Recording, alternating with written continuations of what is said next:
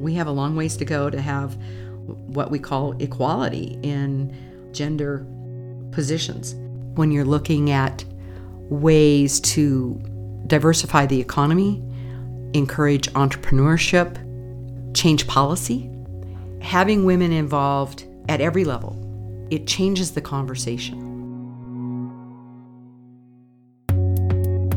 I'm Lindsay Linton Buck, and you're listening to Women in Wyoming, where I talk with inspiring and influential women around the state and learn about their lives, journeys, and how they got to where they are today. This is Chapter 4, Rising.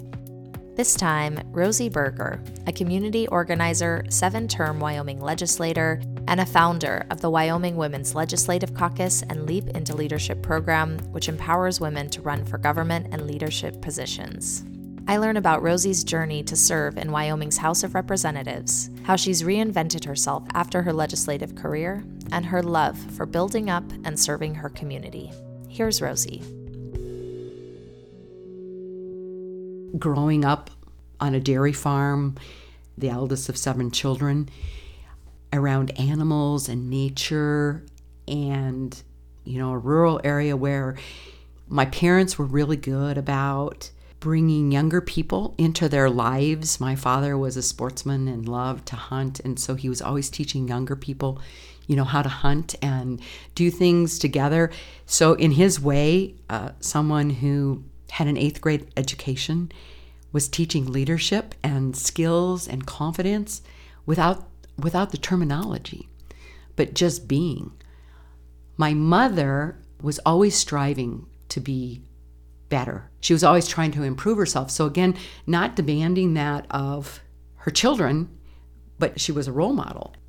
Something else that she taught us was to write thank you notes and be appreciative of kind acts, to be appreciative of people around you.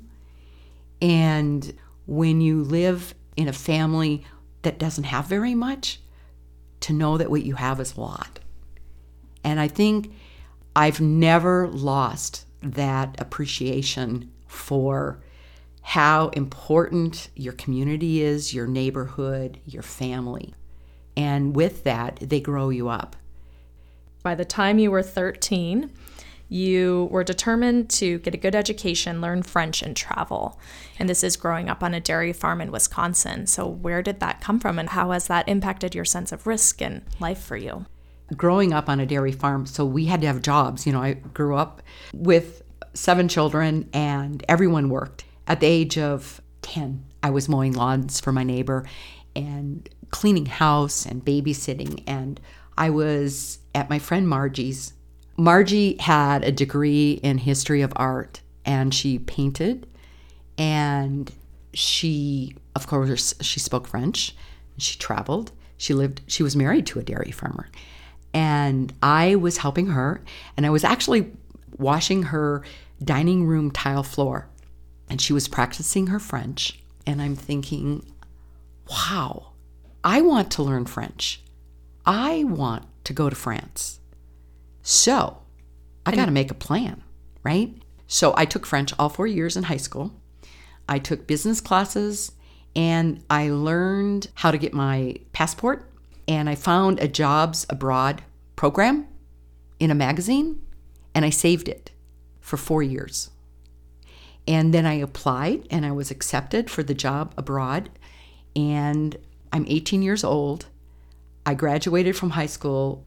I had never been on a train, and I'd never been on an airplane. And a week after I graduated from high school, I boarded a plane for Holland. I met this group of students. We had a day of training. I then took a train by myself to Switzerland and was in a wonderful ski resort called Verbier, Switzerland, with a woman that didn't speak English. And that's how I started my year abroad. What was your biggest takeaway from that experience? Oh,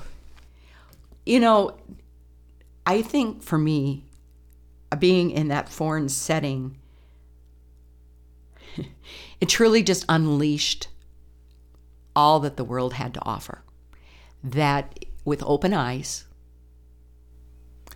one could experience the wonder of the world, learn from it, meet phenomenal people, see beautiful scenery, also put value in your family.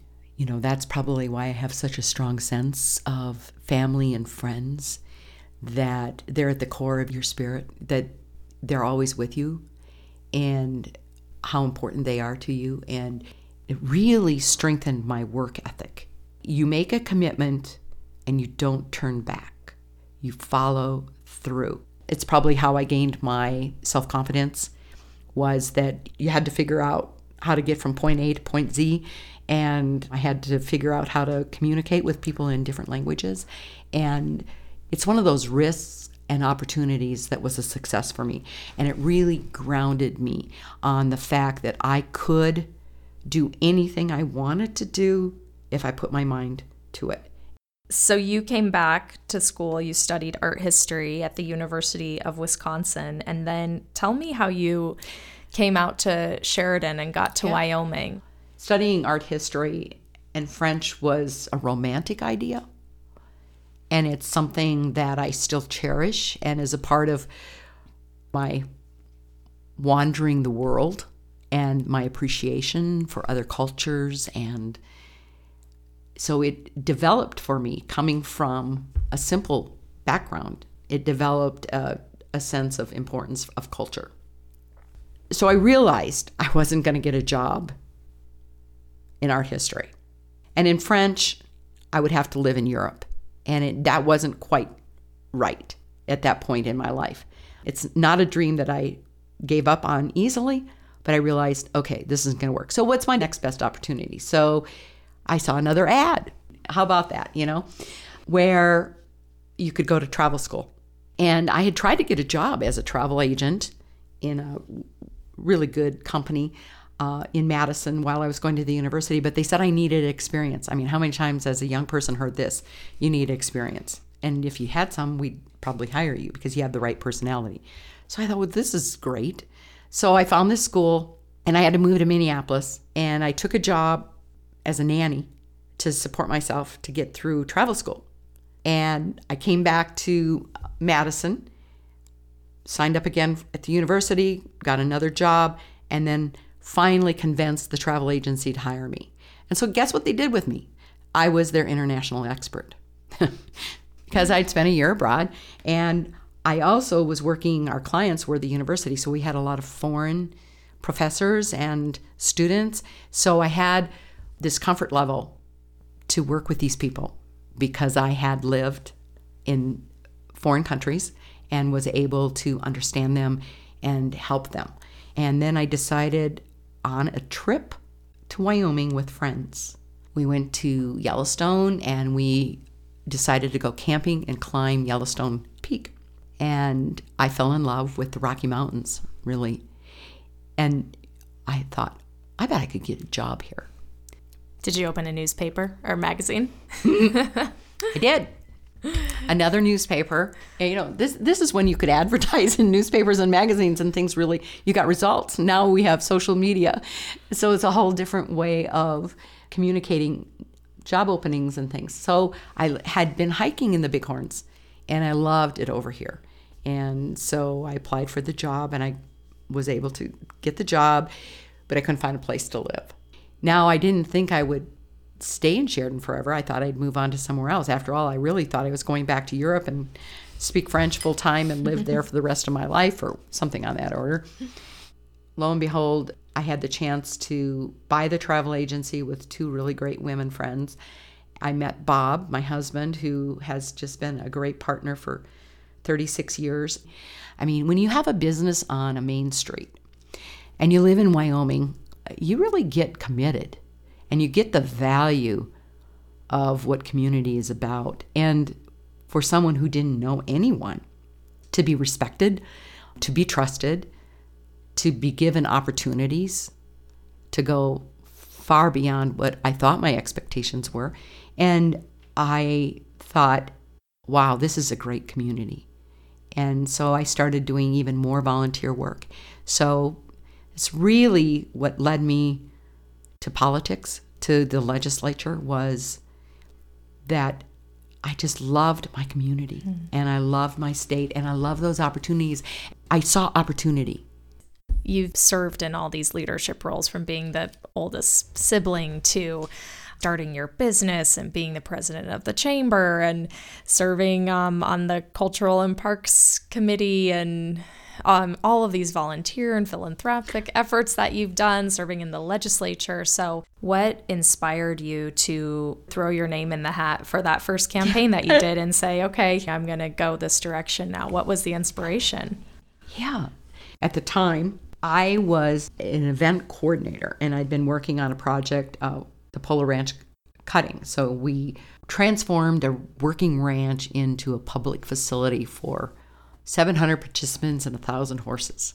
So you're building a community, really. And I finally took time to become a class member of the 2002 Leadership Wyoming class. It's a very intensive program, Leadership Wyoming. You go to 8 different communities. You have 40 class members. So again, very diverse backgrounds. You connect with agency heads and you go to Cheyenne. And you see, oh my gosh, this is my government at work. And you realize you have friends at the legislature. And you go, oh, I should say hi to these people. I should thank them. So that was the first thing I did, is I thanked my representatives and my senators for serving my community and me. And then in the spring, when we were just about to graduate, Senator Bruce Burns was vacating his seat as representative for the Senate. And I had various people say, you should run for this seat. And I was like, oh, no, I can't do this. In fact, I even asked my husband, Bob, I said, you should run for this seat. You're a Wyoming native. You're a lawyer. You know the state. You'd be really good down there. And he said, no. And I love this part because he just said, we just need real people representing us. And you know this state well. What do you think he meant by that when he said we need real people representing us? I think he meant that you need people in the trenches. You need people that are living and breathing everyday lives of business and how to make ends meet and the challenges that come with it. We've had a tendency, and it's because of how our legislature is structured, that young people, it's very challenging for them to serve in the legislature. Because if you have a business, you can't leave it in the middle of winter. Cheyenne is so far away from most communities, right? And so I had that opportunity, being a dual income and being in between, having a gap between my profession and what's next. I wasn't looking for what's next because I always found work. So that I knew I'd have something interesting that I would come up with. So wasn't worried there. And I think he thought that I had a really diverse background and that I would have empathy and I would have the connections from doing Leadership Wyoming and all the other things that I had served in that would probably be a well-rounded way of serving the people. And that I probably had a objective eye on legislation. Because it's not really that we need more laws, it's about how you enforce the laws. And then it's really about how you tweak the laws to adapt to modern day society and the needs. So I think just being a small business owner was the bottom line on that. What did you find when you went down to Cheyenne and were shifting into this new role? Really so different from anything I had done. And the one thing I'm really grateful for was that Leadership Wyoming connected me with so many people that I had built relationships with. You know, there were lobbyists and legislators and agency heads or employees that were involved in Leadership Wyoming. So you built those relationships. And it's the first thing I really appreciated was how important relationships were to legislating, to making policy. Because in my view, you never had your own idea as a policymaker. The legislation that you did, the policy that you created, came from your constituency. And you have to have a huge respect for that and gain trust in these individuals that they could be authentic. You're put in a very stressful situation. You go from your working life, your community, and you're put in a fishbowl with 59 other members, lobbyists, constituents, temporary staff, all these really challenging issues, right? And you certainly cannot in a 60 days find a solution to all of these things. And then some issues become so huge they overcome the rest of the process, and it creates high emotions. So you need to learn how to be steady and reliable. And so I had to learn how to be a good legislator, how to be a good speaker, how to administrate policy, and how to manage 60 people that in their own right are a leader because they were elected by their district, their community. And it's challenging to get us all to speak as one voice. And as we see, that's pretty much impossible today. And not that it was easy before, but to come to consensus, to be civil. So to learn those skills, that was my whole objective. And I have a great experience that happened to me was as I was chairman of Appropriations Committee, the budget for Wyoming. I loved the Capitol and that building, and I thought about all the people before me and what they went through to make our lives better. It was probably like 6 o'clock in the morning, and I'm walking down these halls, and you know, the Capitol has really tall, high ceilings and marble floors, and it's pretty dark because there's really nobody there, so the very few lights are on. And I'm walking through the doors of the House of Representatives to pick up my work, and I just thought, wow, I get to do this. I get to serve the people of Wyoming. They trust me to be their voice. They trust me to manage the state budget.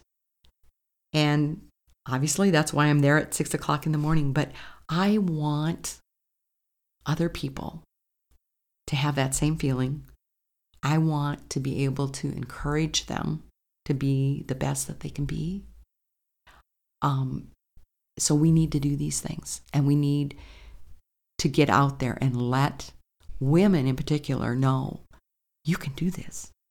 While you were serving in the legislature, you also started a couple programs to help empower more women to run for office, the Leap into Leadership program and then the Wyoming Women's Legislative Caucus. Why was it important to you to be creating those programs?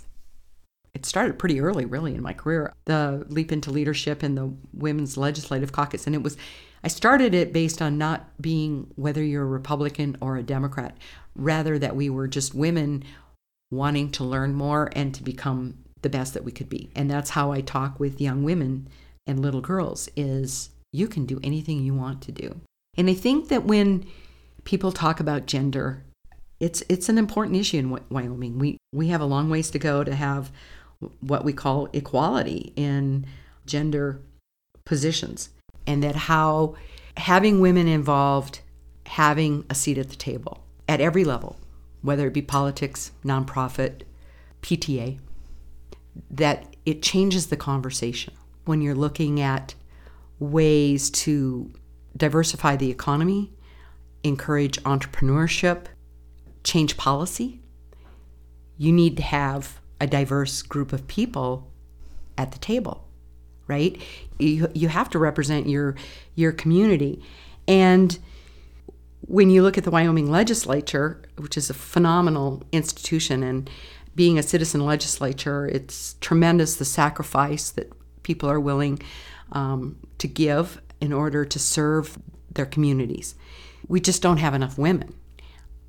So I said to these women, let's get some training, let's get some speakers in, let's figure out ways that we can improve our styles so that we can be confident. It was about building confidence. These women had the tools. They had the resources. They were very capable, brilliant people.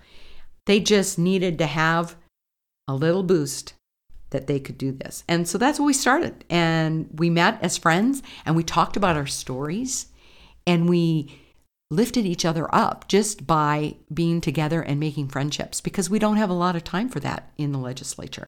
and realizing how rural and broad our state is, that when you bring a couple of hundred people together and you start networking, you realize you develop a comfort that allows you to pick up the phone or send an email and actually create a relationship further. And to me, that is empowering women. You served for 14 years in the Wyoming legislature, and then your last re-election campaign were defeated in this upset loss. And I just wonder if you can take me back to that time and tell me about what that was like, and just your more recent journey of having to reframe and reinvent yourself now. I was in the legislature for 14 years, so I ran 7 campaigns. And in my 8th campaign, I lost. And I was the majority floor leader at the time of losing, so I had a lot of responsibilities. And it was a shock. I thought that I would have the opportunity to be the Speaker of the House. I mean, you're never sure of those things. But, I mean, that was what we all thought would be the case. Well, and that was significant, too, because there hadn't been a female Speaker of the House since 1969, correct? Yeah. So, yeah. I mean, it was a big deal, and it was really this upset defeat. No one thought, I mean, it sounds like you didn't see it coming either. Nor did our community. Right. So that's a part of it, nor did the legislature or whatever. But you take that risk for us in Wyoming when you're running for representative. You take that every 2 years. And so I went through it. It was kind of just overnight. It was like, oh my, this is an amazing experience. I will tell you that my first thought was, I failed. I have failed. And then I realized that, oh no, that's not how this works. This is a democracy, and people elect individuals to represent them. So they chose someone else. So that was probably the start of my healing process, was going back to what I know, and that's that I've worked really hard to represent the people. I did not win that race, and that someone else did, and they chose them. So I must move on. And part of what my philosophy has been with my legislative career was that I had a really great life before I became a legislator. I loved the journey as a legislator, and I really have had great opportunities after the legislature. And that as long as you embrace those experiences and you better yourself from them, and that's been so healing in just staying totally connected with my community, because that was always the energy behind, it was the force behind why I did the things I did. So it was pretty easy, actually. The landing wasn't too tough. And then I went, oh, I know so-and-so, and there's this project, and I can work on this and do that. And consequently, I still don't have an organized office because I haven't had time for that, because there's so many projects, so many interesting people, and I don't see it stopping. When you think about this idea of risk and why should you take a risk, that little girl, or why should you get out there and keep going? Why have you continued to take risks even when there's the possibility of not having the outcome that you've expected or wanted? Because every time I've taken a risk, I've learned something from it. I've bettered myself. I've become a better human being. I am certainly, I think, more humble. I'm more aware. I appreciate more the life that I have, the people around me, and what I have learned from failure, because it's happened to me more than once. It teaches me how to get to the next step. And I think that's what we want to inspire here, is we want to have a can-do attitude and to be present, to teach young people to be the best that they can be, to instill in them that if they really work hard, they will have great opportunities before them. And that's a power that comes from self-awareness, from knowledge, from loving who you are, for loving where you live. And you can do this. It will be hard work. It will be fun. And at the end of the day, win or lose in any of these opportunities, you will be a better person. So jump in. what is the main lesson that you have learned so far on your journey, and that main piece of wisdom that you would want to share with the world? I think we forget to be spontaneous. That spontaneity is such a spirit. It creates a willingness to look at those opportunities and just say, yeah, I'm going to go for it. And you get to the crossroads and you say, okay, let's reevaluate this. Is it good? Am I having fun? Do I have a purpose? Am I making a difference? And spontaneity to me is about the opportunities that are out there. And if you always look at your glass being half empty, I don't think you'll have very many chances at having a diverse journey. There is so much out there. And I think truly that hard work is my other part. Just recognizing that you're responsible, that if you're given a position in leadership, you are responsible for others. Own it. Own it. And it doesn't matter if you only get 2 hours of sleep or that someone does not like you. You have a job to do.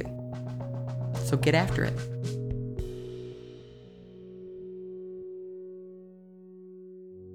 That was former Wyoming legislator and leader Rosie Berger. To see Rosie's full profile and portraits, visit womeninwyoming.com. That's womeninwyoming.com. You can also follow my journey on Instagram at womeninwyo, that's women in WYO, or on Facebook at Women in Wyoming. Chapter 4 is supported in part by the Wyoming Humanities Council and the Equipoise Fund. Momentum is our nonprofit fiscal partner. Additional funding for the Women in Wyoming exhibit comes from Jessica Case. The Women in Wyoming multimedia exhibit is on view from October 25th, 2019 to August 2nd, 2020 at the Buffalo Bill Center of the West in Cody, Wyoming. The exhibit features large-scale portraits, an audio soundscape, and interactive components celebrating the achievements, power, and learned wisdom of Wyoming women today. I'm Lindsay Linton Buck, and you've been listening to Women in Wyoming.